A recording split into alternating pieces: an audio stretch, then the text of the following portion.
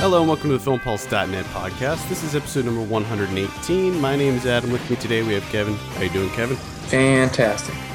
How's your holiday weekend treating you? Pretty good. Yeah, we're recording this a little bit late due to the holiday, but we still got it. We'll crank it out. We'll do our best here. It might be a little bit of a shorter episode, but we'll make it work. We should make everyone happy. Yeah.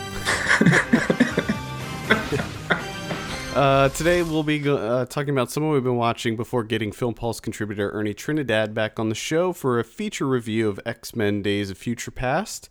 And finally we'll be going over this week's movie predictions, new on video on demand, and DVD and Blu-ray releases. First up, let's go ahead and talk about some of what we've been watching.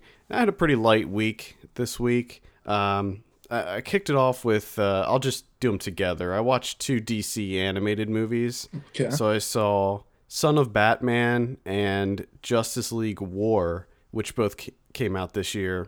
Right. The Son of Batman is the newest one, and then the one before that was Justice League War, which the Justice League War one I liked a whole lot. It was really, really good.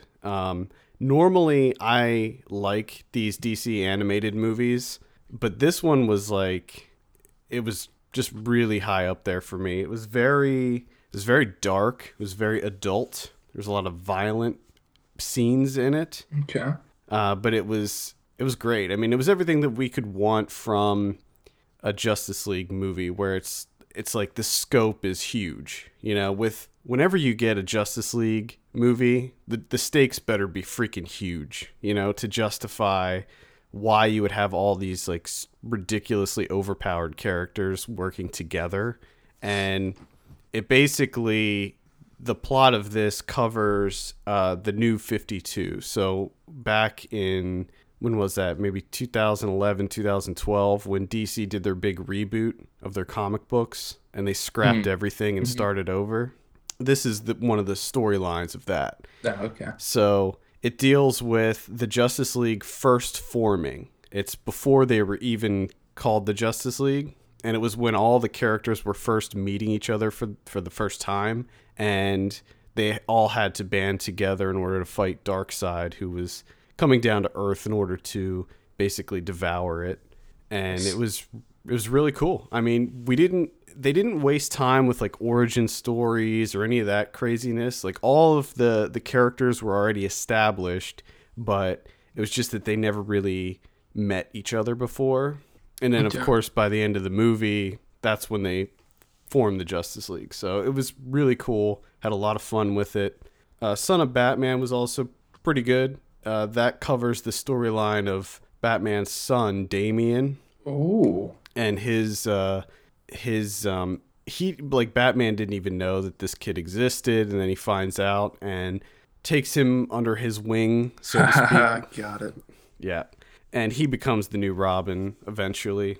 I'm not sure where he's at in the comic books right now. I actually just started reading these comics, so I'm not really sure where it fits in with the comics as they stand now. But it was still a pretty interesting story, because I knew who Damian was. I knew that he became Robin. I knew like his relationship with Batman and all that stuff, but I never really, because I didn't read that storyline, I didn't really know how all that fit in. Yeah. So it was pretty interesting. Of course, I thought that Justice League War was way more entertaining. The only thing that I think that Son of Batman had over Justice League War was that Son of Batman dealt with more, there were more kind of dramatic elements in Son of Batman, like there was more story there. Whereas Justice League War was basically just nonstop action, which is fine in a cartoon movie. Yeah. But it was still cool to see in a Batman story where you actually have detective elements and stuff, like him figuring things out and solving a mystery. And I always like that too. So I would recommend both of them, actually, if you're into comic book movies. Gotcha. Now the Justice League one, does it end with them picking their name? Sort of, yeah. I knew it. Sort of, a little bit. There's actually, it's kind of a joke at the end when they do that, but Yeah, it's kind of funny. That was the other thing. Like, Batman is such a badass in the Justice League one that he's always like making jokes, and because they have him cracking wise. Yeah, like at the beginning, he's kind of facing off against Green Lantern, and that was funny because the character of Green Lantern is kind of a wisecracker as well. So that was fun to see them going at it. But yeah, definitely recommend both of them. Like, the animation is solid. With Son of Batman, it kind of looks more like an anime style, whereas Justice League War has a similar style, but it looks closer to like the other Justice League movies. Like, what was the other one I liked a lot? It was called Justice League Doom. Ooh. That was the one that came out, I think, last year that I liked a lot, or maybe that was 2 years ago. Oh boy! But yeah, I recommend them both. They're fun, good fun. Good fun. And again, the dialogue in Justice League War is really, really good. Well, how about that? Mm-hmm. I have one that I'm slightly in the middle with here, called A Touch of Sin, which is currently on Netflix Instant. This was the newest film by Jia Zhanghu. It's a Palme d'Or nominated film from 2013. He won Best Screenplay for this. This is perhaps his most accessible film to date. A little over 2 hours. Gets a bit repetitive after a while. It's 4 loosely connected stories involving like marginalized residents of these Chinese areas sort of reaching their breaking point and then lashing out with violence. And it's just kind of like sin begetting sin, and just sin over and over and over again. They get upset about corruption and greed, and they just sort of lash out. Like the first story, which I think is the best, has a guy trying to figure out, they sold the mine or whatever, and he's trying to figure out what the hell happened to the money and all these promises that were made, and he won't stop asking questions, and he sort of gets, well, he doesn't sort of, he definitely gets beat up for it. And then even the residents of the town start making fun of him for getting beat up. And then he grabs a shotgun and makes everything better for himself. So it's kind of like a Chinese falling down, the first story. Is that what that was called? Michael Douglas film? Is that Falling Down? Yeah, kind of like that. Not as funny. Now, are these like interconnected in any way? Or are really, they just complete? really loose. Really loose. But they do try. But the problem is that over a little over 2 hours, it gets a bit repetitive because it's sort of the same thing. I mean, the cinematography is beautiful. It looks amazing. It's got a really cool poster. Yeah, but I mean, it gets a bit redundant after a while. But like I said, it's probably his most accessible film. So if you want to check out Jia Zhanghu, I would start here. And what were the other ones that you saw by him? I saw 24 City and Still Life, which I thought were much better, where he sort of uses this... he mixes narrative and like documentary styles together, sort of blending the two. This one's just like a straightforward film. There's no like experimental stuff going on. I saw a classic from 1958. This is called Touch of Evil, directed by Orson Welles. Now, the version that I saw was the original.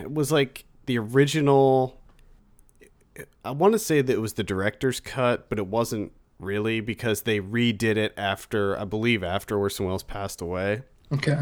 So basically, with this story, he made the film, and then when the studio saw it, they were like, "Oh, we need to make some changes." So they put the credits at the beginning of the film, and then they actually reshot some extra scenes, and they added them in. Okay. And he didn't want that, and he ended up sending this like 100-page letter just pleading with the studio to not include that stuff, but they did it anyway. And eventually they thought that the original cut of this movie was kind of lost forever. And as it turns out, Charlton Heston had that original document of Orson Welles saying this is what it is supposed to be. and they took that original document and recut the movie to the specifications of Orson Welles. Nice. So I saw the one that was meant to be seen. Okay. All right. And it's amazing. I mean, it's kind of a film noir about Charlton Heston plays this Mexican investigator, and his wife is Janet Leigh, and they're investigating this bombing that occurs right around the U.S.-Mexico border. And Orson Welles plays an American police captain who's investigating this bombing as well. And there's all this, like, these twists and turns, and Janet Leigh gets kidnapped by these gangsters, and then there's this whole angle of like Charlton Heston starts investigating it, and he starts uncovering this this corruption within the police force, and it's just crazy, and it is so much fun. And the opening scene in this movie is a 5-minute long single take shot, and it is incredible. Like, I don't know if you've seen this. I haven't. You can watch it on YouTube, just like the opening scene. It's so amazing. Like, it starts with the killer, the person who's planting the bomb, and it's just a close-up of him setting the timer for 5 minutes, and then they show him putting the bomb in the trunk of a car, and then the camera just follows the car as it goes across the border, and basically it plays out in real time. Nice. And the shot ends when the car explodes, and they like pan over and they show the rubble and the busted up car. It's incredible. That sounds like worthy of a 10 out of 10 right there. Yeah, I mean, it is. I gave it a 10 out of 10. Orson Welles is awesome in this. Orson Welles is awesome in everything. Yeah, he's so awesome. Charlton Heston does a really good job in this too, and Janet Leigh, of course, is incredible and beautiful, and she's the dialogue is really snappy too. Yeah, like they're always talking over each other, and it just feels really natural. And it's just, you know, the dialogue is that kind of cool noir style dialogue that I just eat up anytime I see it in a movie. Zsa Zsa Gabor's in this too for a very short amount of time. She's in it for like 2 seconds. She plays a stripper. Oh boy. Yeah. Yeah, I want to see this. It's kind of surprisingly dark too. Like, for 1958, I mean, it deals with some pretty serious shit. I mean, not just the fact that Charlton Heston plays a Mexican guy who's married to a white woman, but there's a scene when she gets kidnapped and they shoot her up with heroin. Good and Lord. Then they and then they frame her for a murder. Wow. I mean, it's crazy. Wow. Now, this is just a curiosity question, because I watched an Orson Welles movie a couple of years back, and I haven't been able to figure out what it is. Does this one involve any like funhouse mirrors at the end? No. Damn it. What the fuck is that movie? I don't know. I don't know what. Maybe F is for fake. No, it's not that. I saw that, which is a great movie. That's really good. I don't know what it is. One of these days I'll figure it out. This was excellent. I mean, I was never a big fan of Citizen Kane. Like, I actually liked this a whole lot more than Citizen Kane. Yeah. And I don't know if that's like blasphemous to say. Yeah. But for me, Citizen Kane was just it was just so dry and just took forever. This movie's like 2 hours long. It gets in. It moves real quickly. It's real upbeat. There's just all kinds of craziness and twists and turns, and there's a big climactic finale, and it's just great. I loved every second of this movie. It's just old school Hollywood entertainment. Yeah, it really is. It really is. And I highly recommend checking it out. I have one that's old school Hollywood entertainment, and I highly recommend it. And it's also one that I think you would absolutely love, and that is Billy Wilder's 1950 Sunset Boulevard. Yeah, this is on my list of shame too. So Touch of Evil is on my list of shame, but this is also on my list of shame. This is also on my list, mostly because before this year I haven't seen any Billy Wilder movies, and I watched two so far this year. While I respected them, I can't really say that I fully loved them. Uh, those being Double Indemnity and Lost Weekend. I mean, like they're good films, but they're too what's the word? Maybe like utilitarian for me. Like there's not a lot of creativity. It's just sort of just a really strong narrative, and that's it. And you Yeah. know me, I want my visuals. But this was the first movie of his where I got a little bit of both. There's a little bit of creativity in Sunset Boulevard, and the narrative is unbelievable. This movie was nominated for 11 Oscars, ended up winning three. Tells the story of like a hack screenwriter who's on the run from the insurance company that are trying to repo his car. And while they're chasing after him, he blows a tire and he pulls into this mansion's driveway to hide his car. And he thinks the mansion's abandoned. So he goes in and there's a woman there and she tells him, come on upstairs, you're late. You were supposed to be here hours ago. Here it turns out that she's mistaking him for the guy that's supposed to bring a white coffin for a monkey. Okay. You with me? Okay. All right. All right. So this guy accidentally walks into a monkey funeral, all right? And he gets a bit weirded out. He finds out that her name is Norma Desmond. She used to be a huge movie star back in the silent days, back in the 20s. And she's sort of a recluse now. And she has a pet monkey that just died. And he's like, nope, this is too weird. Gotta get out of here. But then he finds out that she's been working on like a script because she wants to make a comeback to the pictures. And she, finds out that he's a screenwriter. So she wants him to look it over, just take a look at it. And then she ends up hiring him on to like rewrite it.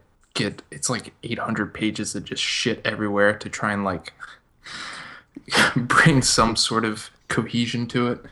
So he ends up staying on this paid gig of like screenwriter slash gigolo. So he starts hanging out with her and her friends that come over and play bridge, which is awesome because they're actually played by like Buster Keaton and Anna Nilsson, who is a star from the 20s. And her butler is Eric von Stroheim, who, was a big actor director in the 20s.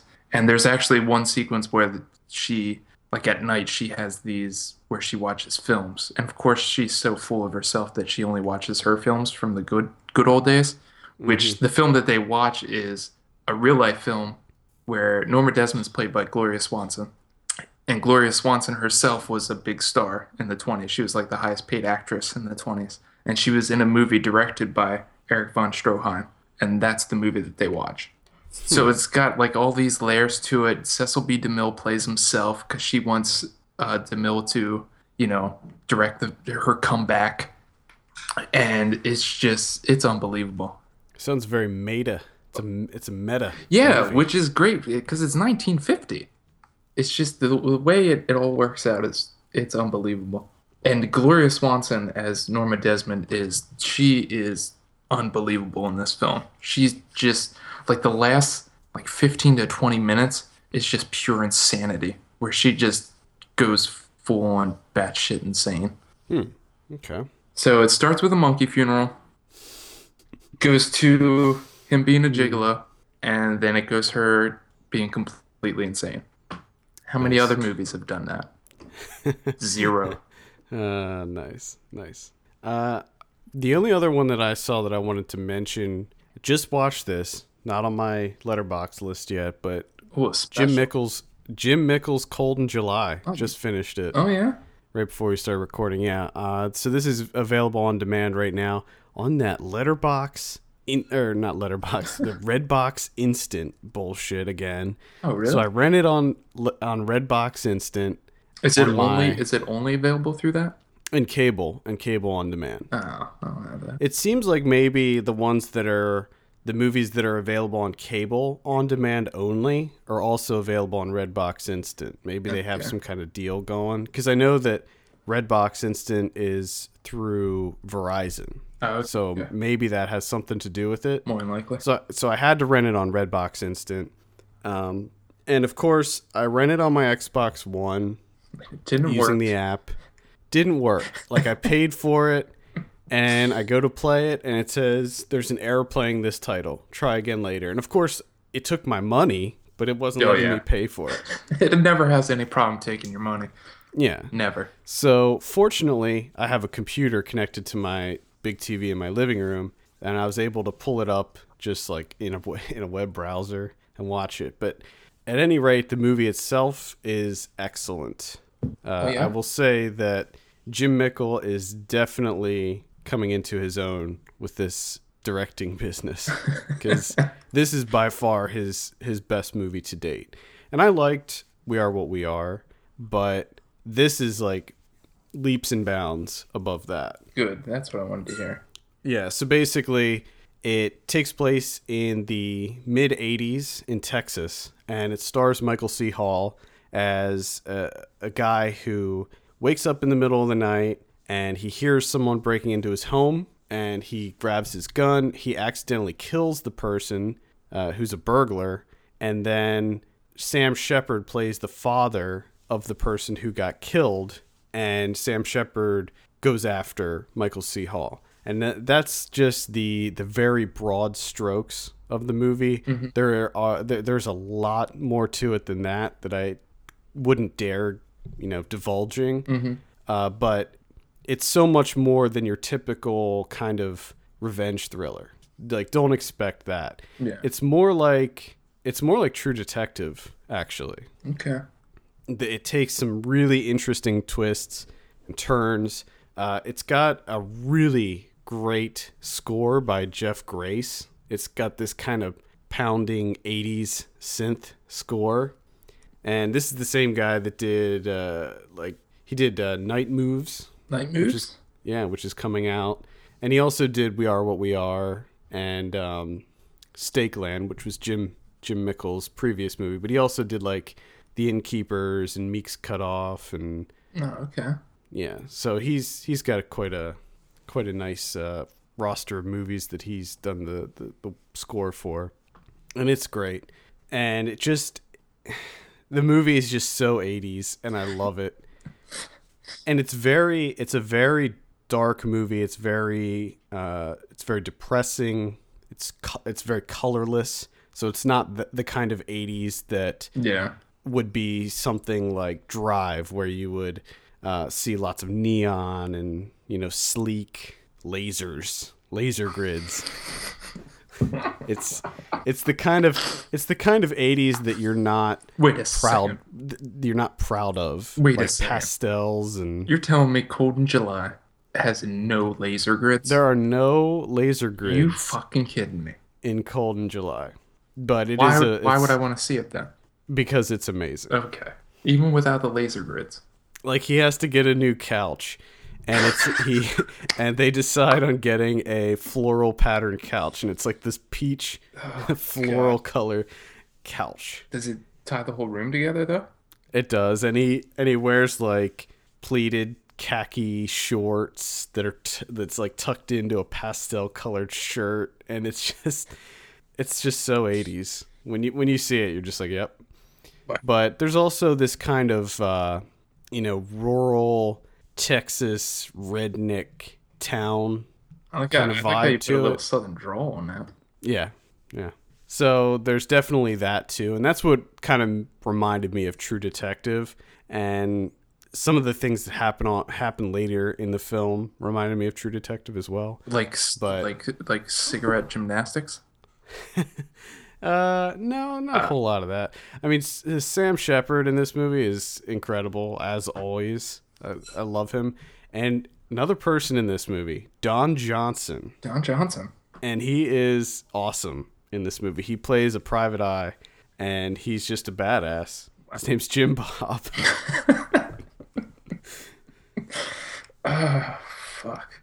Highly recommend seeing Cold in July. It's very, very fun. I think you'll like it. Yeah, I'm definitely interested in seeing this one. Heard a lot of good things. And now from you too? Okay. Yeah. I mean, there's some comedy in it, but it is a very, very serious story. I mean, I'm kind of bummed out about the laser grids, but yeah, I think I can get over it. What can you do? Jim Bob. I mean, you got that couch buying. Don Johnson reminded me of Matthew McConaughey in this movie too. So Nice. I scratched another one off of my list of shame. That's the directorial debut of Dennis Hopper, mm, 1969, Easy Rider. Have you ever seen Easy Rider? I have, yeah, I a really couple wish I didn't times. see this movie because it was pretty much shit. I remember the first time that I saw Easy Rider, I I didn't understand why I, it was such a big I, deal, but I was a lot younger, and subsequent viewings made me appreciate it more. I But don't think that's gonna happen with me. I like the first 50 minutes, like before Jack Nicholson shows up. This movie is complete garbage. It's just garbage. It's just them riding around on motorcycles. That's it. well, the thing about Easy Rider is I don't. It's definitely not the type of movie for me, which is saying something because I generally like these kinds of movies. You know, like this is not some big studio movie. This is No. like basically a grindhouse film. You know, this is a movie that played like midnight shows and stuff. Or But can. but at the same time, like this is a movie that kind of this is kind of a movie that revolutionized American filmmaking during this time. I mean, this ushered in independent cinema in the 70s. I hope not. I think it did. Well, maybe, but I think before that we already had people doing it. I mean, this reminded me a lot of sort of the same style, kind of the same message being brought across as Toby Hooper's Eggshells, made in Mm. the same year. And I'm not sure which one's better because I didn't like Eggshells either. I should just disclaimer, I don't like hippies. All right, they annoy the shit out of me. So that could have a problem. Maybe that's why I didn't like this movie that much. But again, like 75% of this film is just them riding on motorcycles. It's like Sweet Sweetback's badass song, except with People's Running is replaced with these two guys on motorcycles. And Peter Fonda, holy shit, he is terrible in this film. He's just absolutely horrendous acting wise. I couldn't stand it. Everything he says is just so unbelievably fake and just oh my god. He's not even a real person in this film. Nicholson saves it from being complete shit. He shows up and he's unbelievable. Now, the weird thing about Nicholson being in it is Nicholson is in one scene, which is by far the worst scene in the entire movie, which is Peter Fonda giving him a joint and telling him to smoke some grass, which is like perhaps one of the worst scenes I've ever seen in my life. And then he's also responsible for the best scene in the entire movie, which is the only scene that they actually say something at all. It's when he's talking to Dennis Hopper and he's telling him, that they're scared of him because he represents freedom and everything. And it's this like moment of clarity where the film actually says something and you're like, "Oh yeah, here we go. Here we go. They're going to do something with this." And then like as soon as that scene's over with, they just go back to nothing. And it's just them riding on motorcycles and then they trip some acid in like a Louisiana cemetery and it goes to like Eastern European style cinematography and it plays off like a shitty version of Czech New Wave and everything is awful. It's terrible. This movie sucks. I'm sorry. Easy Rider sucks. Yeah. I don't like it. I don't like it. I don't think it sucks, but it's been a long time I think since I've seen it's it. now So okay. So this film is pretty much responsible for using, popular music as your soundtrack instead of using a film score, which the only reason that came about is because the editor's combing through like 15 fucking hours of them riding around on motorcycles. So he's listening to music to make it somewhat bearable. And that's where they get the idea of like, yeah, let's use that as the soundtrack. So thank you, editor, for that. hmm. And the the final sequence, the final shot where the motorcycle explodes and the camera flies up into the heavens, that's amazing. That's like 1 star right there Hmm. for that. I'll give you that. But everything else is just good God. And it's made without a script, and man, does it show because they don't say shit throughout this movie, except Yeah. for that one moment of clarity. Jack Nicholson and that's about it. Everything else is just them being like, "Oh man, that, like that." That's the screenplay. Oh man, Oh man, there was a UFO, man. Oh, you got any more? you're high as shit, You got man. any more of that grass? Yeah, that's the fucking movie. Are you kidding me? Fucking Hollow movie. It's shit. Mm, mm. I don't like Easy Rider. Fuck you, Easy Rider. I'm surprised you didn't get any people on Letterboxd commenting on your review. Because they know I'm right. Ooh. No, I'm just kidding. I'm just kidding. But no, I did not. I maybe if I watch it again down the road, but it doesn't. Does it sound like I'm going to do that? No. No, I mean I'm not going to revisit it anytime soon. I'm just For like sure. the first 50 minutes of this movie, I'm like, what the fuck am I missing? Like, what are people talking about? It's Why is just this an a classic? existential. It's just an existential road trip movie, man. They're on the road. What's their existential crisis? They're just They're riding just motorcycles. they're on the road, man. They don't have anything to say. They don't have a direction. They're just trying to find their way, man. They're just trying to find their way on the road. They're just trying to find a meaning of it all in this mixed up, crazy place. But I don't even think they're doing that. No, they're just doing drugs. They're And just smoking weed and It's riding just- motorcycles. That's it. they're just raising hell. Just raising hell and smoking grass. Smoking grass, camping out in the middle of the night, riding motorcycles. That's about it. Balling chicks. They don't even really ball chicks in this. No, no. But I like how they used to say that back then. I wonder when that term disappeared because you don't hear that anymore. You don't say yeah I was Balling man chicks. I was balling that shit. Like, you just don't hear that anymore. Oh, God. Those two people are balling up in my room. Like, Well, in Eggshells, they do say like, "Oh, what are they doing?" They're like, "Oh, they're fixing the fuck."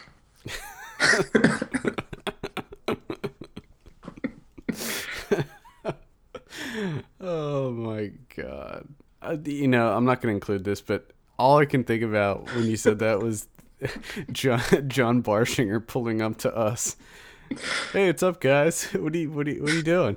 I'm gonna go to my girlfriend's house. Give her the dick. All right, see you later. Give her the dick. Oh, the other terrible thing about Easy Rider is, they go to a commune, and like I already said, I'm not a fan of hippies. I'm not a fan of communes, and to make matters worse, there's mimes at the commune. Like it's already bad enough that it's a hippie commune, but you gotta fucking throw mimes into it too. Come on, that's just rude. Miming it up. All right, any others? I watched one other one that I don't have on Letterboxd here, which I think you're probably actually interested in. That's The Strange Color of Your Body's Tears. Oh yeah. Yeah. So you saw Amir, right? Their first film, Helena What was Kate there? and Bruno Forzani. It's called What was there? Amir from 2009, I don't remember. or Amir, Amer. Mer. I don't remember. No, I don't think I saw this. Oh, okay. Well, this is their follow-up, and wow, it's they employ a lot of the what's that horror genre from the 60s, 70s that you love? Giallo. Yes, Giallo. A lot of Giallo stuff in here. Just tons of it.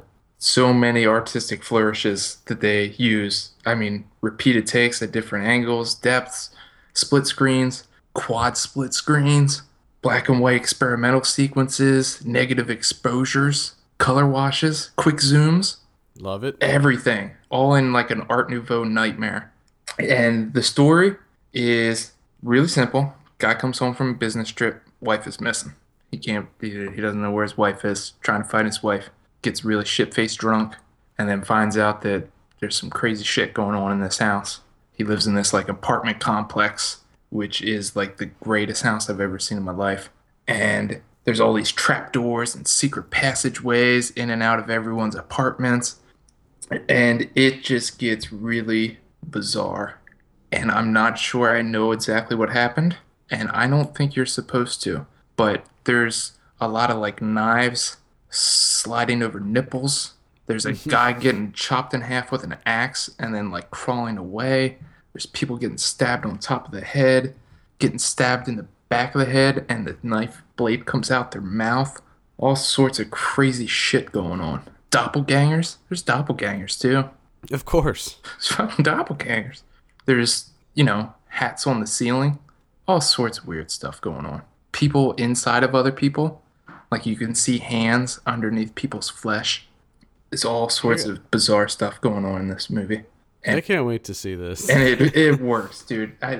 Just for me, it works. This is definitely one of those films that I can easily see being very, very decisive with people. You know, people are going to either hate this or love it. I don't think there's really going to be any middle ground. I'll probably love it. I mean, everything that you described as far as the look and stuff. And oh my god, I am a huge fan of Giallo, and I do want to see this Myrrh now. Yeah, like it's like the two directors are like, okay, let's use every single thing from Giallo and just put it into one movie. Let's do it. Like there's kaleidoscopic visions. I mean, don't go into it thinking that there's going to be a narrative or that you're going to understand it. Just go in with the idea that you're going to experience something. Right. And then you'll be okay. Just get ready. Did you see was this a screener that you saw? This was a screener that I saw, yeah. Yeah, man, I'm going to have to get a hold of this. It's on Festival Scope. Yeah. Well, I asked for it and got it. Oh, okay, so you had to request it. Yeah. Because I knew it was on there to request. Cool. I was just like, what the hell? I'll send one, see if I get lucky. Because I've been wanting to see it. Yeah, I didn't send it in for that one yet. But I mean, the title alone. Come on. I know. Strange Color of Your Body's Tears? I don't remember when we first heard about that movie. A long time ago. I think it played a couple festivals. I think it played Locarno and TIFF. Played a bunch of places. And I think it was one of those, like way back, like the first festival it played, and I think there was a write-up in Film Comment. And ever since, and I think it was on the title alone that I was like, yes, must see this. It was, for me, it was the title and that one still of the woman, and she's got like that black liquid like all around her. Yeah, there's a lot of good stuff in there. Cool. I'm definitely excited. Yeah, you're gonna enjoy yourself. Cool. All right, we're talking about X-Men: Days of Future Past. This is directed by Bryan Singer. Ernie, welcome back to the show. How you doing, sir? I am doing good. How are you? I'm doing pretty well. The synopsis says, the X-Men send Wolverine to the past in a desperate effort to change history and prevent an event that results in doom for both humans and mutants. This stars Hugh Jackman, James McAvoy, Michael Fassbender, Jennifer Lawrence, Halle Berry, Nicholas Hoult, Anna Paquin, Ellen Page, Peter Dinklage, Shawn Ashmore, Omar Sy, Evan Peters, Bing Bing Fan, Josh Hellman, a ton of people in this movie. Yep. Now, you have your review up on the site right now. So I'll start it off, and I will say, now I didn't actually read your review because I knew we were going to be talking about it on the show, but I did see the score, so I couldn't help but see your score when I was publishing it. So I must admit that I agree with you. I find that more often than not, you and I are on the same page with these movies. But once again, I know that doesn't make for very entertaining listening when we're just when we're both either gushing over a movie or hating on it. But I gotta say, I was really, really impressed with X-Men: Days of Future Past, and not only was it a fun comic book movie, I felt that the way that the writers and Bryan Singer brought the X-Men franchise, the movie franchise, together in this movie was so impressive how they did it. Yeah. It was like, they kind of cherry picked things from the original ones, but then they left the most important things in, and then they basically just kind of retconned all the bullshit that happened in part 3.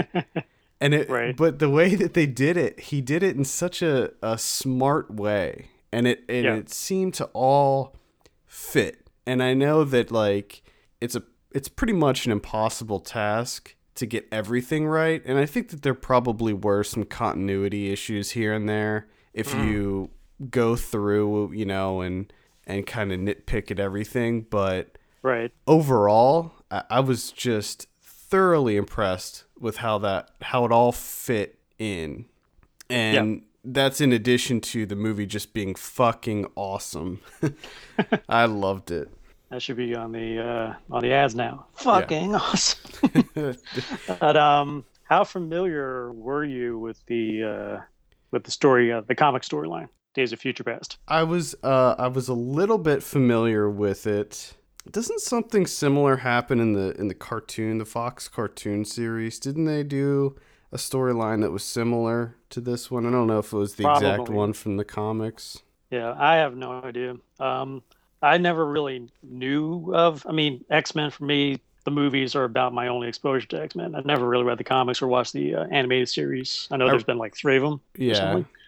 But I only knew of Days of Futures Past when they first announced it at Comic-Con, I guess a couple years ago, and I just poked online to find out, what's that all about? Yeah, see, I never read the actual story arc in the comic books. Like I said, I'm pretty sure that the Fox show touched on this storyline a little bit, but I also know that, it was in the comics, it was Kitty Pryde that went back, right? Ellen Page's character, and not Wolverine. Right. But other than that, that's really all I know. Mm-hmm. Yeah, I just knew from the first, I guess it was last year's Comic-Con, when they showed the first footage of the first, which ended up being like ultimately the trailer, and it just looked amazing what they were going to be doing. But as it got close to release, I started having doubts in the film. Yeah. I'm like, how are they going to pull this off? Yeah. And then they showed the first segment, the first scenes, the battle scene. I was like confused. I'm like, who are they? What's going on here? What are they jumping through time? But actually, that was one of the mutants' powers, is the ability to have people jump from one location to the other instantaneously. But I thought that was the time jumping, because I knew they're going through time. I'm like, I'm getting confused here. What's going on here? I didn't know what was going on. But once the film began, you got into the story, then you got an idea of what was happening. And amazingly enough, my qualms about the movie are small, whereas my main issue was that because there are at least 7 or 8 new mutants that appear from anywhere from limited to huge capacity, but they don't tell you who they are. You get an idea what their powers are, but like the only name that I pull out of it is Bishop. I know Bishop is the guy who has the ability to absorb someone else's power and use it. Mm-hmm. But I recognize the other ones, but I don't know their names. And Future Past just jumps right in and basically says, okay, we're going to assume you guys know what you need to know about the franchise, and we're just going to go with it. So there were certain things that they added in that if you were already an X-Men fanboy, that there were a lot of little like kind of winks and nods, like the offhanded comment that Quicksilver says when they're in the elevator, like my mom dated a guy, because Quicksilver's actually Magneto's son. Right. And so there were little things that were in there that were for kind of done as fan service, like the fact that Havoc was in there. Right. And they made mention of him, that he's a Summers. I can't remember his first name. Mm-hmm. But it's what, Cyclops' brother? Is that Havoc? I guess. I think so. You're asking the wrong guy. Either way, I mean, even if you're not familiar with all the X-Men characters and the storyline and all that stuff, that's neither here nor there. I mean, it's really if you've only seen the first 3 and First Class, then you're fine. I think it alludes to the spin-offs with Wolverine, but not too much. But I'm pretty sure that there was like one kind of montage that happened real fast near the end of the movie where I'm pretty sure they show scenes from a couple of the Wolverine. I don't know if it was just one of the Wolverine spin-offs or maybe they had little clips from both, but I think that they're in there. I mean, they certainly show the whole Weapon X thing. Yeah. And then the end of X3 and Wolverine killing Jean. So Yep. it's crazy stuff. But what I loved about it, because I didn't know much about the storyline, I really didn't know where this movie was going to go. Well, And so, and that's as it's progressing, and as for anybody who doesn't know, there's the future storyline, and then there's the past storyline, and there's moments in the film where everything falls concurrently. And so as the shit's going down in the future, you're like, what's going to happen? Is this really going to be the future? Something's got to change. But I was like, what's going to change this? And you yeah. really don't know what's going to happen until everything comes together in the third act. And I'm like, oh, that kept me guessing all the way.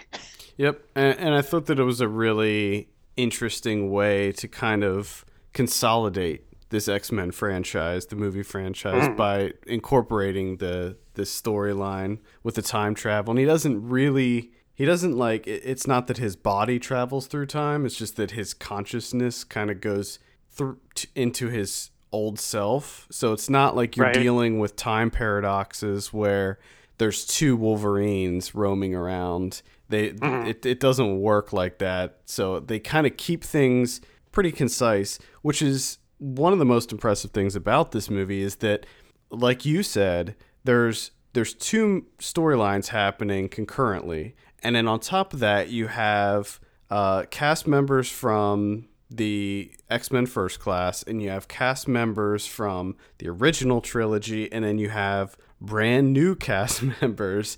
And you think that this is going to be a mess. Like, that was what I was worried about. When I saw the number of characters in this movie, I was like, how are they gonna do this without everything feeling rushed and kind of just cheap?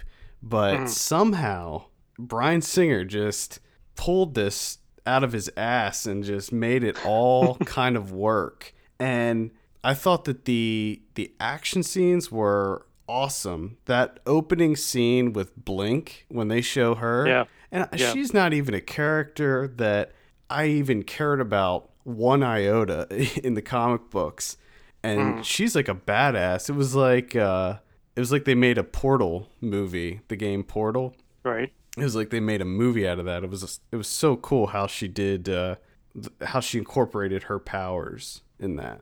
That whole fight scene was awesome. And then I think that everybody will probably agree that the best, at least the most fun scene, was the Quicksilver scene when they were busting out Magneto. That was incredible. Like, the whole time I was thinking to myself, man, I bet DC they're just kicking themselves in the ass right now for not doing this with a Flash movie.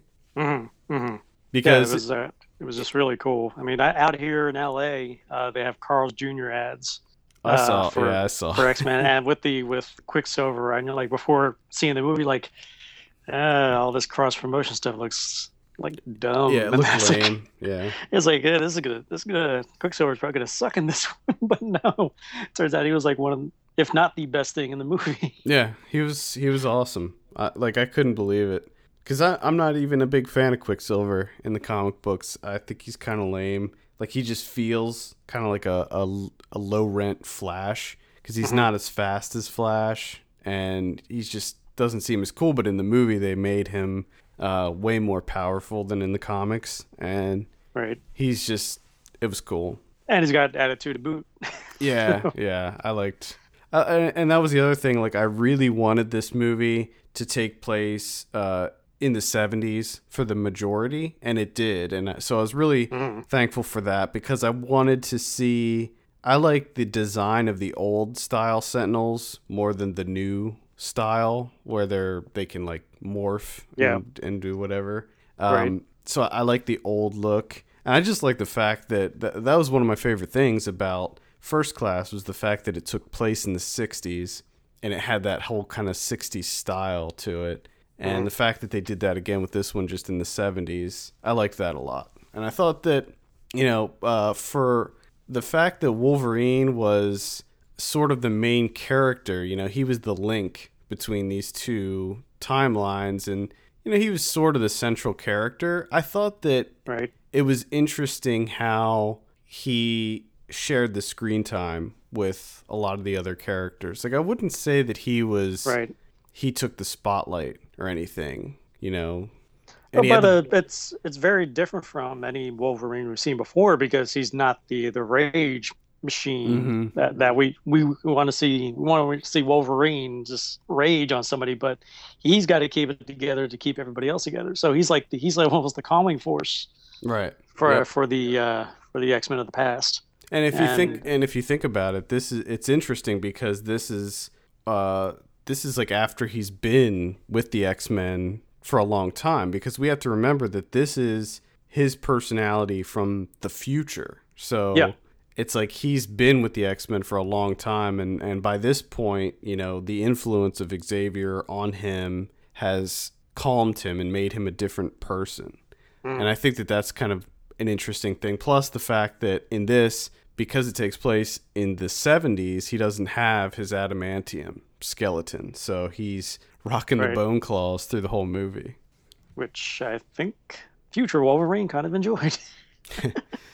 Yeah, which I think was it was interesting because not only did that idea lend itself to the actual continuity of the Wolverine story, but also it was an excuse for them to make it so that Magneto didn't have like complete control over him. So, I mean, again, like James McAvoy, Michael Fassbender played the young versions of Professor X and Magneto, and they were great. I thought that James McAvoy, he really had a lot to work with because they basically made him a heroin. Right. They basically made him a heroin addict in this. Yeah, pretty much. But I thought it was a mutagen. Yeah. Oh yeah, it was a mutagen. People in my, because when they show that, they show him like preparing the needle and getting ready to shoot up before they talk about what it is, and everybody in my audience was like started to laugh like, well, they made him a heroin addict. Well, I guess mind over matter. Well, I think that's another thing to mention is that this is probably the darkest of all the X-Men movies. I mean, just like that opening scene when they show like the piles and piles of dead bodies, and I think that it was definitely darker than what we've seen previously. One of the other things I loved about is when you're dealing with time travel movies, there's always the opportunity for something to slip up that will just throw it all off, and it's almost like the entire film and franchise continuity time-wise seems to be airtight. I mean, it's like you're watching, and it's like, oh, wow, that makes sense. Oh, that makes sense. Oh, I know what that part is. I know when that was. It's like, oh, I see what they did there. And you're like thinking back. It's like, and when you get to the last 5 minutes, you're like, oh, cool. Yeah. I was really impressed with how they tied everything together like that. Because you thought that after the third X-Men movie that everything was just fucked. Like nothing was gonna work out. Like everything was just so messed up in this series that they just need to reboot it. They just need to start over. And with X-Men First Class, it seemed like they were going in that direction because First Class threw away a lot of the stuff from the other one, but like kept other things in, and it just ended up making everything it felt more confusing because of that. And you're just like, okay, what are they keeping? What are they throwing out? But with this movie, it was crazy because it fixed everything. You know, it's just like, it was like, okay, 1 and 2 are good. 3, we're gonna just kind of throw all that stuff out, start over. I mean, it was basically like Bryan Singer saying, fuck you to Brett Ratner. Like, It's kind of funny. That's exactly how it's been described from a lot of people I've heard of and read online. That basically is like Singer's flipping Ratner off. It's like, what did you do to my franchise? yeah. I mean, it's so funny too because you look at X-Men 3 and that movie has a shitload of mutants in it. It's got tons, and nothing worked in that movie. Like, and the funny thing was they had mutants in that movie that didn't even exist in the comic books, and it's like, Right. why would you do that? It's like it's like Transformers in the Transformers movies where you're making them up that aren't even or GI Joe Yeah. rather. Yeah, well, not to beat a dead horse, but again, in hindsight, X3 suffers from what Amazing Spider-Man 2 and possibly Batman versus Superman is going to suffer from, was too much and too many characters tried to be squashed into one movie. Yeah, Instead of absolutely. focusing on one particular, that should have just been a strictly Dark Phoenix storyline. Yeah, And I then mean- they threw in all this other stuff that could have been saved for another movie. And that's really So- that's really a big shame, is that was the Dark Phoenix saga, and that was such an iconic series in X-Men that, you know, that it's completely ruined now because of that. Mm-hmm. Ugh, it's such a shame. But yeah, and and this one basically serves as X4 and as First Class Part 2. So that's kind of a rarity where they sequelize the same franchise in two different sections in one movie, and it all works. Yeah, absolutely. So And it's all tied together now. So, you know, none of this crazy trying to figure out, you know, which continuity is the right one and all that stuff. I mean, in this one movie, he streamlined everything. yeah, it's almost like a retro Fast and Furious, and I mentioned it in my review. It's almost like this is the Avengers of the X-Men, where all the other films were leading to this, and obviously all of the other films weren't leading to this. This one just came out of nowhere several years ago, saying we're doing Days of Future Past, and it's like, oh, okay. Yeah, I mean, it's crazy. And of course, they already have the next one lined up, X-Men Apocalypse. I don't know if we should talk about the post-credit stinger at the end. I don't think it's really even a spoiler, though. So we can probably just say that it shows Apocalypse as a young man. Yeah. And I guess you could say in the beginning. Yeah. So So we know that we're gearing up for that in the next one, which I think we already knew anyway, just because of the title, X-Men Apocalypse. right, and it was announced several months ago or sometime last year. Yeah. But it's coming out in 2016, I believe. So we have that, and then And I think Apocalypse deals with First Class, so it's going to be the First Class cast. But First whether or not Class. well, the storyline, for what I understand, is Apocalypse deal. It takes place in the 70s. Okay. So, but I don't know if that's a construct from the comic or that's just where they want to put it. But I guess we'll find out. I yeah, think it could be one of those deals where the popularity of this one, and because they were also talking about doing like an X-Force spin-off, or maybe it was X Factor, one of those two. They were talking about doing a spin-off, and then of course Deadpool could be getting his own spin-off, and also they announced that Channing Tatum will be Gambit, so we don't know if he's going to get his own movie or but in what? yeah, exactly. So we don't know if he's going to be in Apocalypse or if he's going to have his own movie. Maybe he'll have his own movie first, then be in Apocalypse. I don't know. All right. So what's next? Is are they doing? They're going to do another Wolverine, right? Because they're talking about it, but I think that's after Apocalypse. Because I know that Hugh Jackman said that he was winding down, but he also said that's that the other thing he does. He also said before he retires, he wants to see, or before he retires the character, he wants to see Wolverine be in the Avengers. Yeah, maybe they'll do that for his last one. It's probably better that they leave them separate, because I would think without giving events away, the events that go down. Well, actually, the Avengers didn't exist in the 70s, so I guess that's kind of a moot point. But the events that go down in in Days of Future Past is basically one where you definitely want to have to scream "Avengers Assemble." Yeah. Oh yeah. No, but that was 40 years before they even existed. So I guess there's nothing to worry about there. There are no Avengers. So, but we know time travel exists, so you never know. I will say that a lot of these mutants got fucked up in this movie. Yeah, I don't know if you want to I say mean, those like, for murdered. spoilers or. No, I'm not gonna say. I'm not This gonna time. get into specifics, but a lot but of them get murdered very violently. Basically, it's like Transformers the movie, the animated movie. Yeah. Yeah, like in the first 5 minutes, all the Autobots that you just love and adore are just murdered by Megatron. Yeah, but And you're like, no. It's like, and that's the thing. Like, it's not a huge, it's not a big spoiler or anything, because we're not saying who did it, but we're also, you need to realize that they can go back in time, so they can kind of fix everything that happens. basically, the Sentinels. Again, I barely knew what the Sentinels were. I thought they were just giant robots, but as they are in the movie, whether or not they're the same as a comic book, I don't know.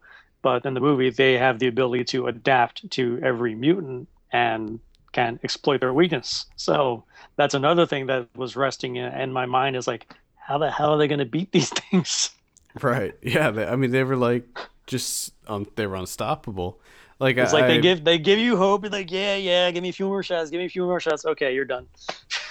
Yeah, it was pretty crazy. But all the future fight scenes I thought were really cool. And I mean, like, those characters that they had, like Warpath and even Bishop, I mean, those are kind of like second tier characters. But I thought that it was like really impressive to see them. And I thought that seeing Iceman fight, this was definitely the best portrayal of Iceman I've seen. Like, it was as close to the comic books as it could have been. All right. So I was glad to see that. Yeah, pretty much every X-Men that you've seen, like, just about unleashes their power to capacity in this one. Yeah, that was the thing that I liked the most, is that it wasn't like bullshit uses of their powers. I mean, it was like you saw them really, really utilizing their powers, and it was, the action scenes in this movie were probably the best I've seen in any of the X-Men movies. Mm-hmm. I loved it. But the thing was, it wasn't wall-to-wall action either. Like, there was a lot of just like conversations happening and things like that. Yeah.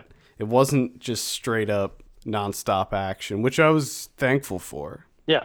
Well, when you got a pedigree with this cast of God knows how many Academy Award winners, nominees are there in this movie, It's and ridiculous. you're like, and there's like all the dialogue scenes that some people probably hate are just like, you're just glued to the screen because there's just like, take any moment between that goes down between McAvoy and Fassbender or between McAvoy and Jackman, and it's like you're just sitting there just listening to what's going on, or even moments between Ian McKellen and Patrick Stewart in the future. Like, it was like really like great moments here. Yeah. I was just so into it the whole time, and I'm really struggling. Like, as we were talking about this, I've been trying to come up with things to criticize, things I didn't like, but I'm really having a hard time. I'm really having a difficult time with this. Like, I guess maybe if I had one issue, I just wanted more. I just wanted more of everything. I wanted more Quicksilver, just more of everybody. I guess my only issue with the film was, I mentioned it earlier, that you never really get to know who's who of all these new mutants that just appear. They never really address how Xavier is Xavier again. Because if you remember the end of, well, okay, by now everybody must have seen X3. Yeah. He basically is atomized by Jean Grey. And just like, yeah, that's it. And then the stinger at the end of X3 was he sends his consciousness to another body, which is like, okay, so he's still out there, but they don't explain how he got his consciousness into a body that looks exactly like Charles Xavier. Like, was he cloning himself somewhere? Did he have a twin? Yeah, I don't know. Maybe there's a deleted scene that addresses that, but that's always something that's always lingering. It's like, how do they explain how he's back? Well, they quickly mention it in the Stinger and the Wolverine too, when he shows up at the airport. Well, he shows up there, but then he says that it's like not everyone, or I can't remember what exactly he said, is like, not everyone is as strong or something like that. I think that stinger was supposed to be the thing that explains him coming back, even though he didn't explain anything. Yeah, it didn't explain anything. It's just like Wolverine is like as baffled as the audience, like how. Yeah, I mean, even if it just said just like, yeah, there was a clone and we just dropped his conscience in there, like, okay, cool, I can deal with that. But this one is like, I need something to explain how this all came together. How is he there? The thing about this series is because there's so many characters, and because this is a series that takes place over decades, and there are just certain things that aren't going to work. Like, I think that this movie does the best it can to get everything tied together. But I'm sure that if you really go through with a fine-tooth comb, you would be able to pick apart this whole series and be like, okay, well, that doesn't really work. Like in X3, when they show Professor Xavier and Magneto as young people, and it was still Patrick Stewart and Ian McKellen, and it just, the timeline doesn't work. And there's just lots and lots of little things that I'm sure you could pick apart with any kind of complicated story like this, but I think they still did a really good job. Certainly did the best they could with it. Yeah. And I mean, what it just boils down to is that this is a really entertaining story with a lot of really strong, interesting characters. And they don't just throw these people in just to have them. At least I didn't feel that way. It felt like everybody in this movie had their purpose. Even though, like, you know, Storm, Halle Berry is Storm, she didn't really seem to serve a purpose, but does she ever? You know, she's Storm. But I thought that everybody had their little moment, you know, and that was really impressive to me. Speaking of little and impressive, you can't fail to mention Peter Dinklage as he was Trask. He's so great. I mean, he was awesome as Trask. I was glad to see him in it, and with his mustache, his glasses. It was great. Yeah, he was actually really good, and I liked how his character was vague. It's like, is he just flat out evil, misguided? Right, because with that character, you just never know. You really never know what's going on with that dude. So. Yeah, and even in the end, you're still not sure, but still, he was really good. Any other thoughts? What did you think of Jennifer Lawrence's performance as Mystique? Well, this is only her second time around, but probably the most meat that they were giving her to chew on, and she was really good. I think they changed the story arc a little from the comic. I can't remember if Mystique was actually the one behind everything, but regardless, I thought she was quite good as to portraying all levels of Raven's damaged psyche. Yeah, I agree. I think it was funny though, because they kept telling her, like, at this point she used to follow Xavier around, and then she ends up following Eric, Magneto, around, and they're both telling her, like, you can't do this. You do not do this. And she still's like, well, I gotta do it. Yeah. And it's like, you would think that she would be like, oh, okay, so you're telling me that if I do this, the entire world is going to end. Right. That she might be like, okay, I won't do it. You know? Yeah, she could have gone all Snake Plissken and just like saying, screw it. She was just so stubborn, it seemed. But I know that that's just how that character is. And another thing with Magneto and the way it was played by McKellen and Fassbender, McKellen's character, the age-wise Magneto, who's been there and seen it all. And you would think the young Magneto, Fassbender's Magneto, would know what needed to be done. And then just like he's doing what he needs to do, but going about it in the wrong way. And then he really goes too far. Yeah, I'd say he goes too far. You see part of that in the trailer. Yeah. But Yeah, and then you're like thinking, it's like, okay, so now is Magneto the actual villain, or is it still Trask? It's like, yeah, so, that's the cool thing about that character is he turns on a dime, you know? Yeah. Like he's on your side one second, the next second.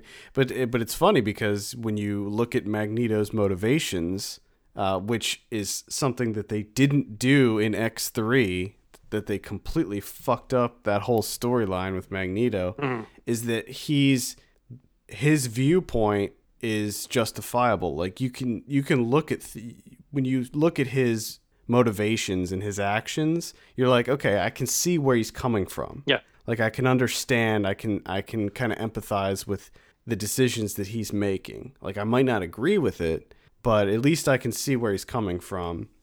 And that was kind of how it was in this movie. Like from the very beginning when he attempted to kill Mystique, you understood why. Like he didn't want to, but he thought that that's what he had to do. So that was what they did with him. I really liked, and of course, I like the fact that they were able to get Ian McKellen to do some kind of badass stuff in the future too. Yeah. I didn't think that they were gonna give him any kind of like action scenes, but they did. Yep. I was pretty surprised. Good. Rogue was in there, Anna Paquin, for like 2 seconds. I know that people, because I guess she had an action scene that got cut. Yeah. And then at the very last second, they said, "Oh, she's going to be in it." Yep. And yeah, she's in it for about a second. So fans of Rogue, don't get your hopes up. Yeah. Don't blink. Yeah.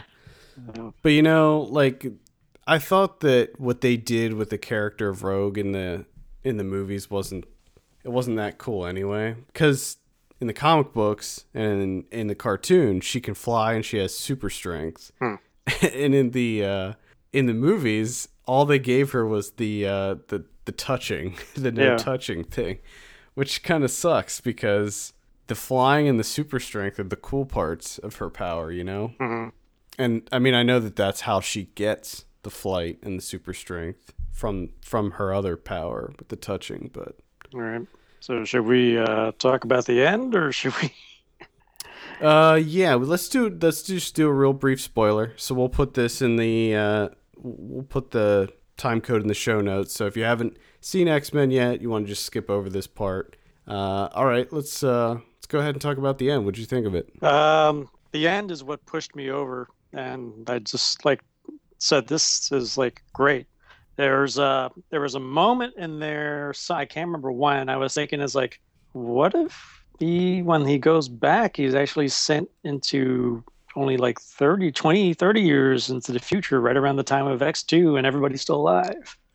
And I was and then I put that in the back of my head. I forgot about it. And then when he woke up, after everything was over, and he woke up, and then he discovers he's in the mansion back at Charles's school for the gifted, whatever it is. Gifted youngsters.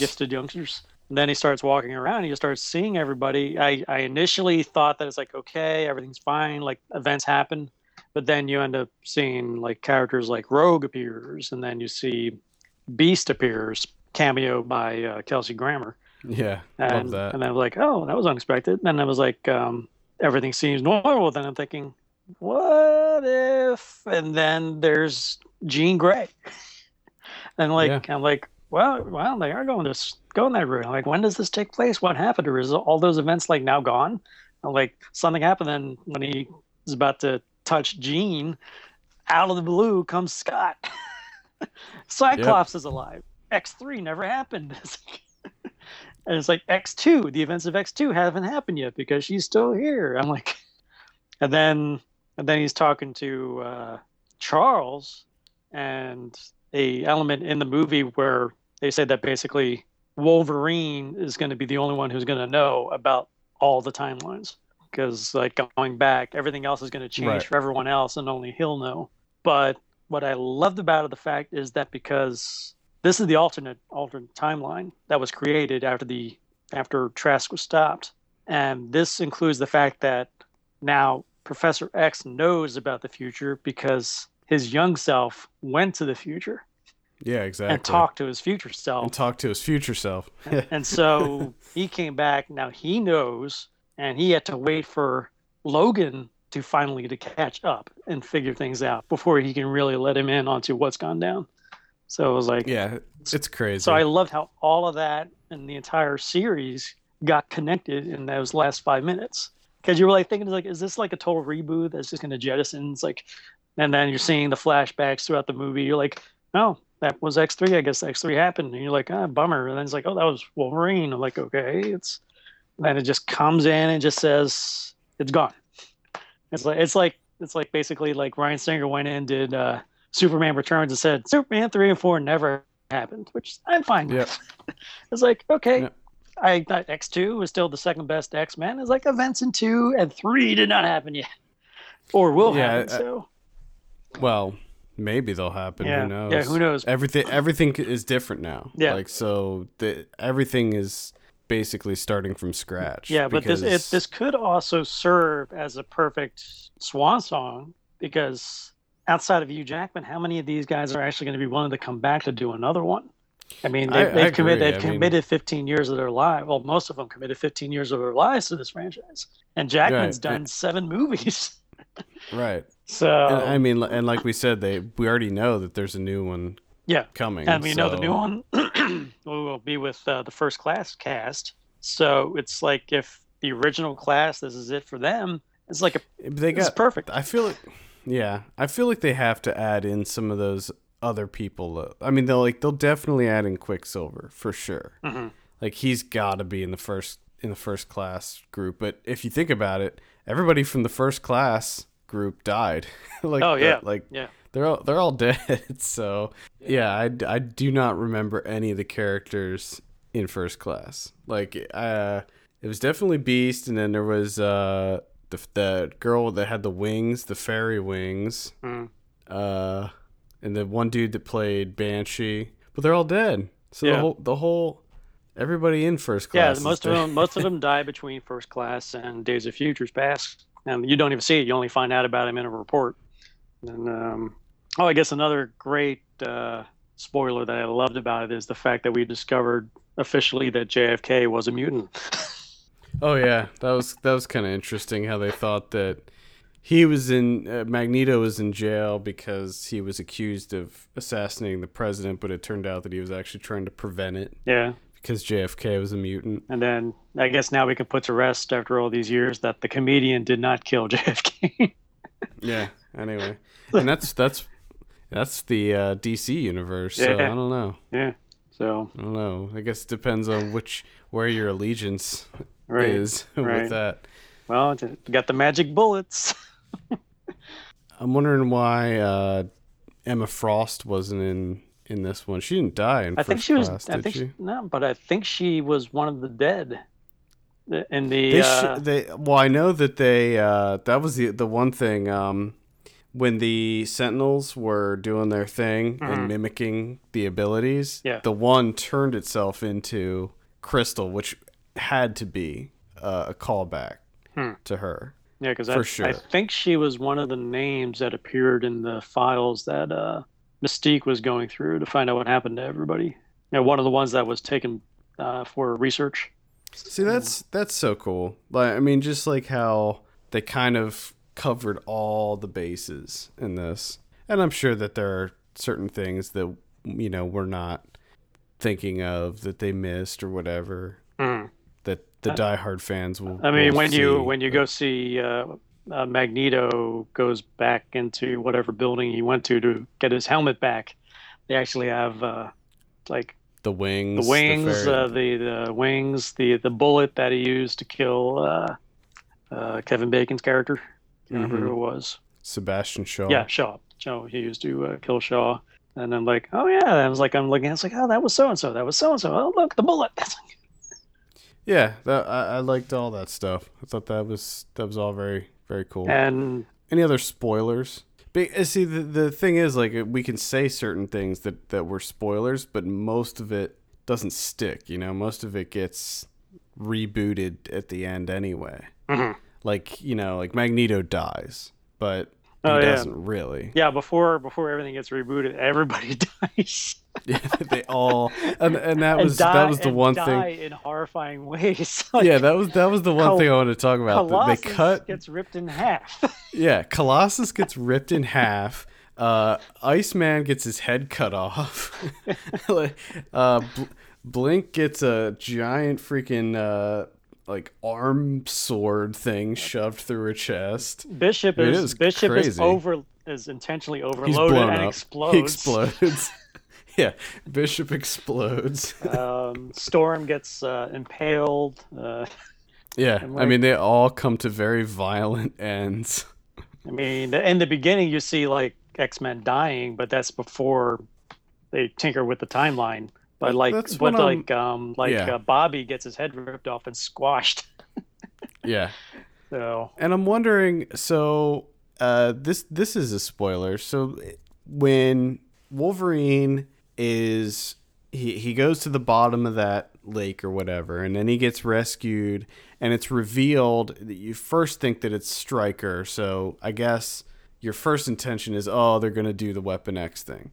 But it's revealed that it's actually Mystique. Do you know if that's supposed to be anything other than showing us a red herring that, you know, we were supposed to think that it was Stryker, but it turns out it was Mystique? Or is that, I don't know, it could alluding to something bigger? There could be other things at play there, because basically it's like saying, it's like, oh, it's Mystique, she's going to take him off and he won't go through Weapon X. Or now, as it's saying in this timeline, it's actually Mystique is the one who puts him into the program, or like, because this is still like years. This is still years before the Weapon X program. Yeah, he hasn't even gotten in for the program yet. So now you're like thinking, is Mystique the one who sent him in, or is she actually going to save him from it? I guess we won't know until the next one, if there is a next one. Yeah, maybe they'll. I don't know. I don't know how they're gonna do it. I'll be very interested. And this killed at the box office this weekend too. So I would also go so far as to say that this one should be the template that even the Avengers, all other franchises that are trying to do, like, condense one massive movie. One massive story into one movie with multiple characters and multiple story arcs into one. This one, just like, everything is done right in this one. It's so weird. Which, like, and weird because it's like, this really shouldn't have turned out as well as it did. Right. That's what I'm saying. And I think that we can go ahead and get out of spoilers now, if unless you have any other spoiler stuff to add. Nope. So that's the thing, like, it's so weird to think about because it somehow all fits into place. And I know I've repeated myself several times saying that, but it just kind of astounds me that this movie works the way that it does. And I remember I said this exact same thing for the Avengers too. I was like, well, I didn't think it was going to work, but sure enough, it worked.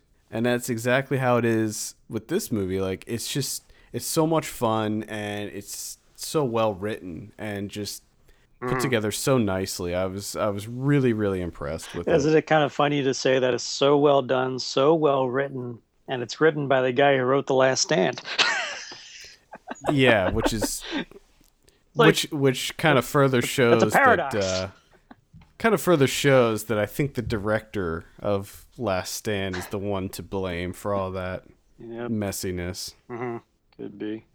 I'll never forgive them. Well, you know, I think X-Men Origins Wolverine is maybe worse than Last Stand. Maybe.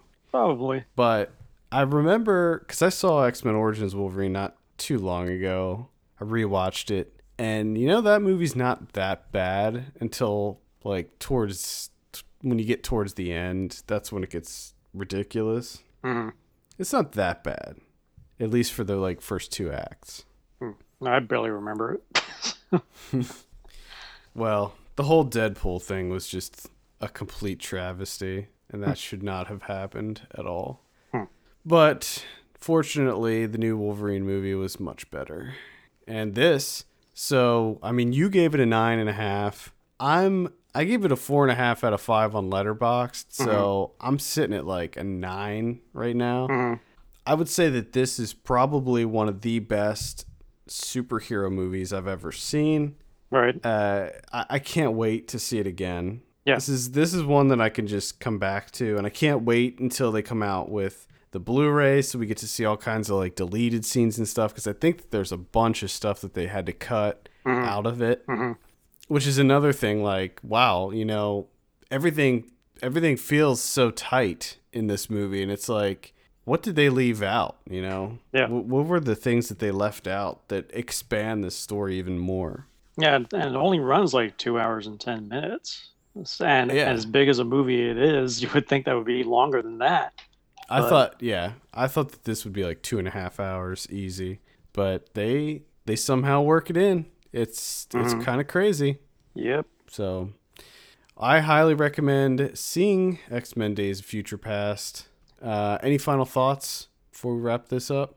I saw it in 2D. And now, when I see it again, I will see it in 3D because there were a lot of scenes in there that I thought would look really cool in 3D. So.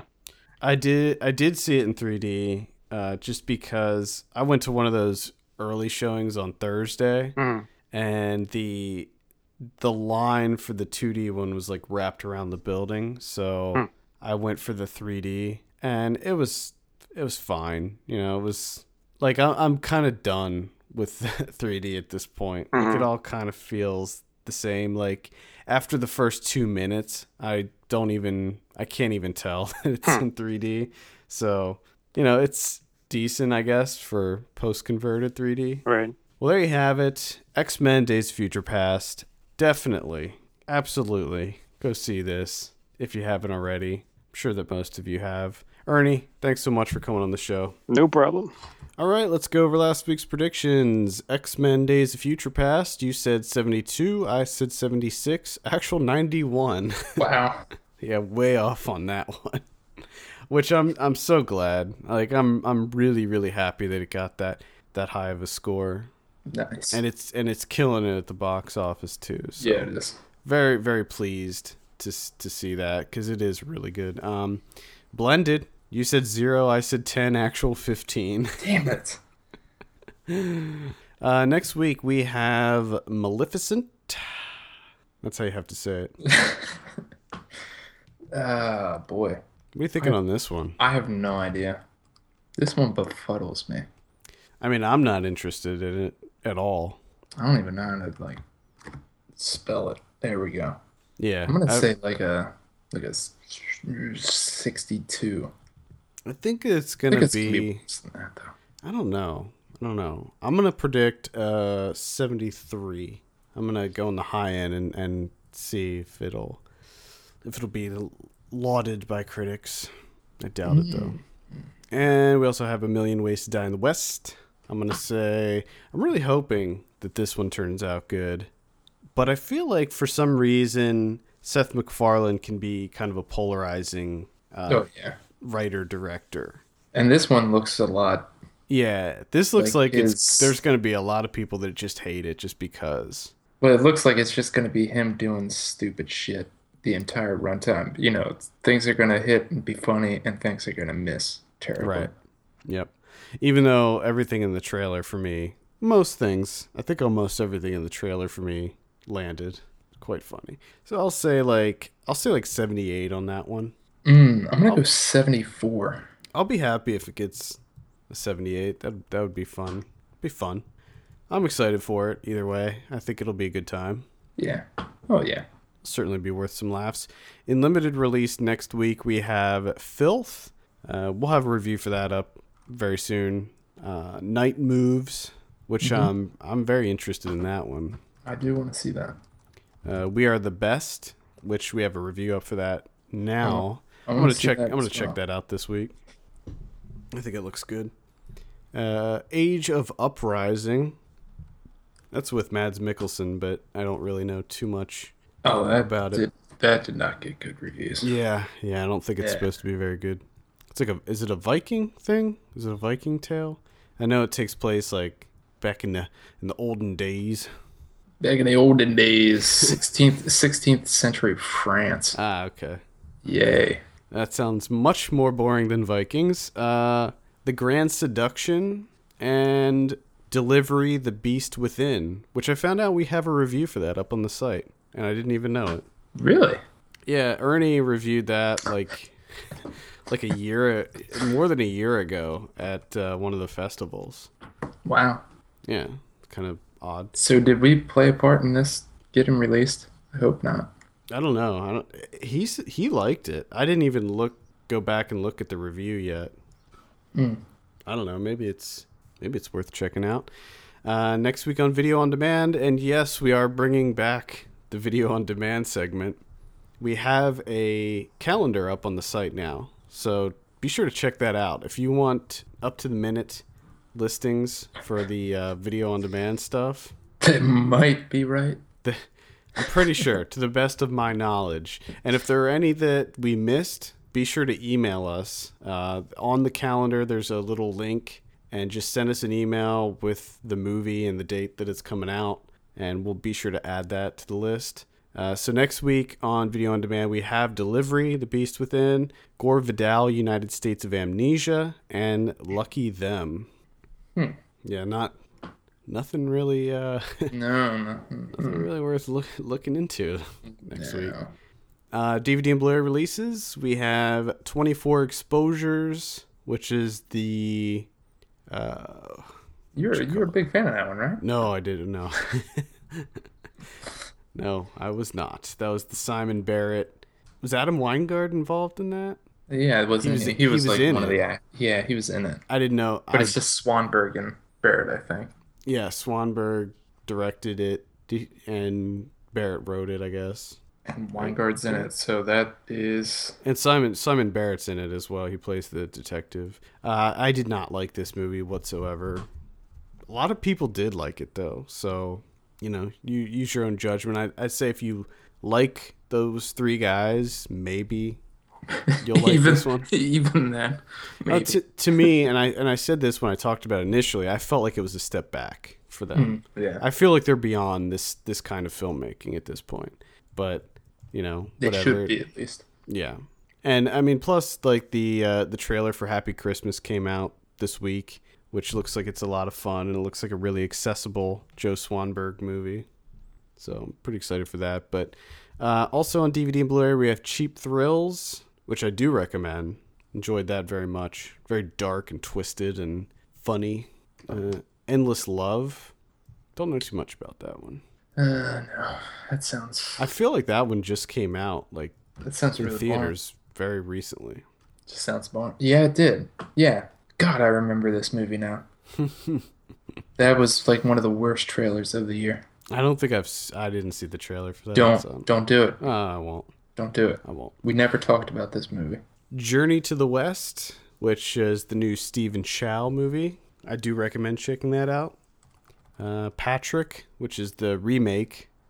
I wasn't a big fan of this one, but the unnecessary remake. Yeah, I wasn't a big fan of the original one either. It's it's like a meh. Yeah, it's a pretty average horror movie, I would say. It's very similar to Carrie, but it's just a dude in a coma. And finally, Independence Disaster. I just had to mention that one. I gotta look that up. Independence Disaster. I'm not sure if that's like an asylum one or what. It's a sci-fi. It's got sci-fi on there. Yeah, so maybe it is an asylum because I know that they partner up. So, all right. Any criterions? There's one criterion, and that's The Life Aquatic with Steve. Yeah, I saw Caesar. that. Coming out on the old Blu-ray. Very excited. Very excited for that. How can you not be? All right. Well, I think that wraps it up. For all the latest film news and reviews, this is at filmpulse.net. Send us your questions to podcast@filmpulse.net. We'll be sure to answer them on the show. Follow us on Twitter @filmpulse.net and be sure to rate us on iTunes. We appreciate that very much. For filmpulse.net, my name is Adam. And Jaguar Shark. Jaguar Shark. Jaguar Shark. Oh, God. Well, we'll see you on Thursday for Ryan Watches the Movie.